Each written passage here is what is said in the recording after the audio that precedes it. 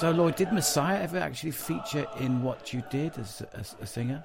It did, yeah, but growing up at St James, we had like a really good repertoire, but we never really sang Messiah. I think that was just maybe a little bit above our station. But I do remember singing it with the Grimsby Bark Choir when I was hired as the alto soloist, and then would also sing in the choir as well. So it wasn't until I was probably like 17, 18 years old that I, sang it. But obviously was very much aware of it, and then it has been a staple ever since. It's one of those pieces that I think is just synonymous with choral singing, whether you are a choral singer or just a lay person, really. It's interesting what you might think makes it so inspiring in a way. Why do we keep coming back to this piece, do you think? I've been thinking about this long and hard, and I think, and I don't want to cast any shade on Handel, right? But I think it's hyperbole. I think it's the fact that it just says Alleluia. It just gets used a lot. When I was working for a TV show called Soccer AM a few years back, we'd had Robbie Fowler on, and he was called the Messiah. That was his nickname. And every time we called him the Messiah, they'd then use an extract from some sort of, Hallelujah chorus. And I think this is for the good as well, much in the same way that Zadok Priest and the Champions League music. I think people latch onto them for certain reasons. And so I think it's only ever a good thing for choral music where you can get something into the popular world that people go, oh yeah, what's that from? And then the more people can go, to have someone that, like my mum or something, oh, is that from Messiah? As a piece of music, I think it's fine. I think it's absolutely fine. I just think that hyperbole has basically put it on this pedestal where it's deemed as being one of the greatest pieces of choral music ever, when in fact, try telling that to Thomas Tallis in his 40-part piece, because I think he'd be fuming. It's an earworm, isn't it? And I tell you what, there's nothing worse than when a choir starts the page with great enthusiasm. By the last page, they've just had enough of it. And also, it takes a lot out of you as well as a singer, I think as well. Yeah. Because it is a popular song, people just think, oh, it's quite easy to sing. It's actually not at all easy to sing. It is not. It does take a lot of you. And it's not the beginning, it's not the end. It's kind of like you've almost got to switch it on.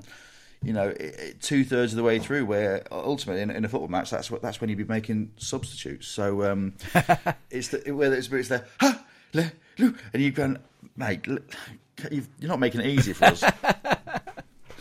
So, Lloyd, you sang in choirs, but you also sing solos, and of course, you actually sing two voices. You sing both countertenor, which is an alto range, and also tenor. Isn't that right? Well, I'd say baritone, but it's a high-ish baritone.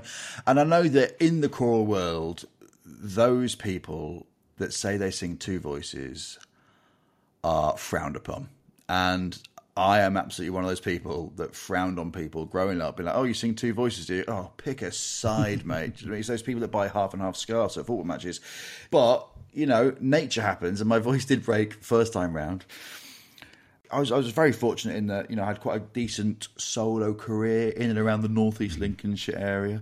And then, moved, as I say, to Exeter and was doing a lot more solo stuff, and moved to London, was doing solo stuff, and was going to go to either the college or academy to kind of really push forward as a countertenor, but then discovered comedy. And, I went from singing 5 to 8 times a week to singing once or twice, and I'm really fortunate. I still dep in the choirs like Westminster Abbey, St George's Chapel, Windsor Castle, and sing countertenor there. But I do feel my voice is almost having its second break, really. But it is weird seeing a man sing like a girl. So, just for anyone who isn't absolutely sure about a countertenor, this is a man standing on the stage and singing really very high.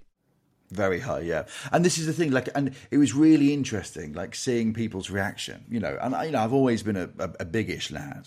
And then, it's quite funny when the bass is quite a small, wiry fella and has this unbelievably deep voice. Yeah. And then I get up quite barrel chested, looking a little bit rough around the edges, and it's like, but I may have, and the people are like, what is going on? What is going on? Is he glitching? Does he need resetting? But and then once you tell people, the story about, how men sing that high. I mean, they still, to be fair, they still find it quite weird. And, you know, when you're talking about castrations and stuff, but, you know, assure them that that's not the case nowadays. But I did my dissertation at university on the evolution of the countertenor in the last 50 years. And, you know, I talked about the Bee Gees and Jimmy Somerville and Justin Timberlake, and singing high in your falsetto voice sometimes can be deemed as being effeminate, a bit weird. I loved it. And we've all got, you know, a head voice, so we can all use our head voices. And then it's just what's in zeitgeist at the time. So if Justin Timberlake all of a sudden decides he wants to use falsetto, then it's you know, it's cool. So you incorporate singing into your stage show, of course. So what made you do that? Is it because of all this training and all this past?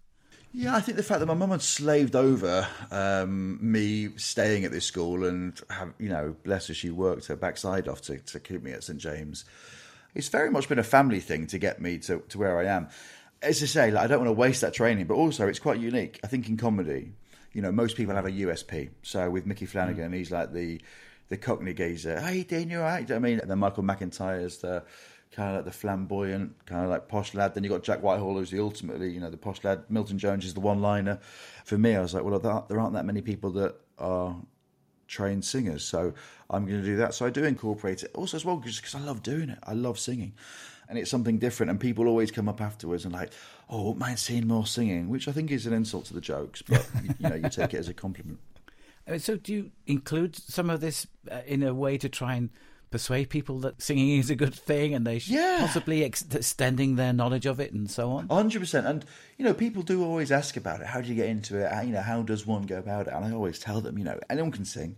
Anyone can go and watch singing. Do you know what I mean? Like, we're really fortunate in this country to have a number of cathedrals and churches that have even song that are free, that people can go and listen to it. And I have this story in my routine a few years back where I'd go to football on a Saturday and it's at 3:00. And I go with my mates, and I have to mime. And they're like, why are you miming? I'm like, oh, because I've got choir in the morning, and I don't want to ruin my voice. And they're like, well, that's a bit weird, isn't it? That's a bit weird. Yeah. Singing with like a load of blokes. It's like, mate, we are sat in a stadium with 4,000 other men, and we're singing in a bigger choir, which is arguably weirder than my 6-part choir tomorrow morning in a church. Sure, we're wearing dresses. I was like, but that's by the by.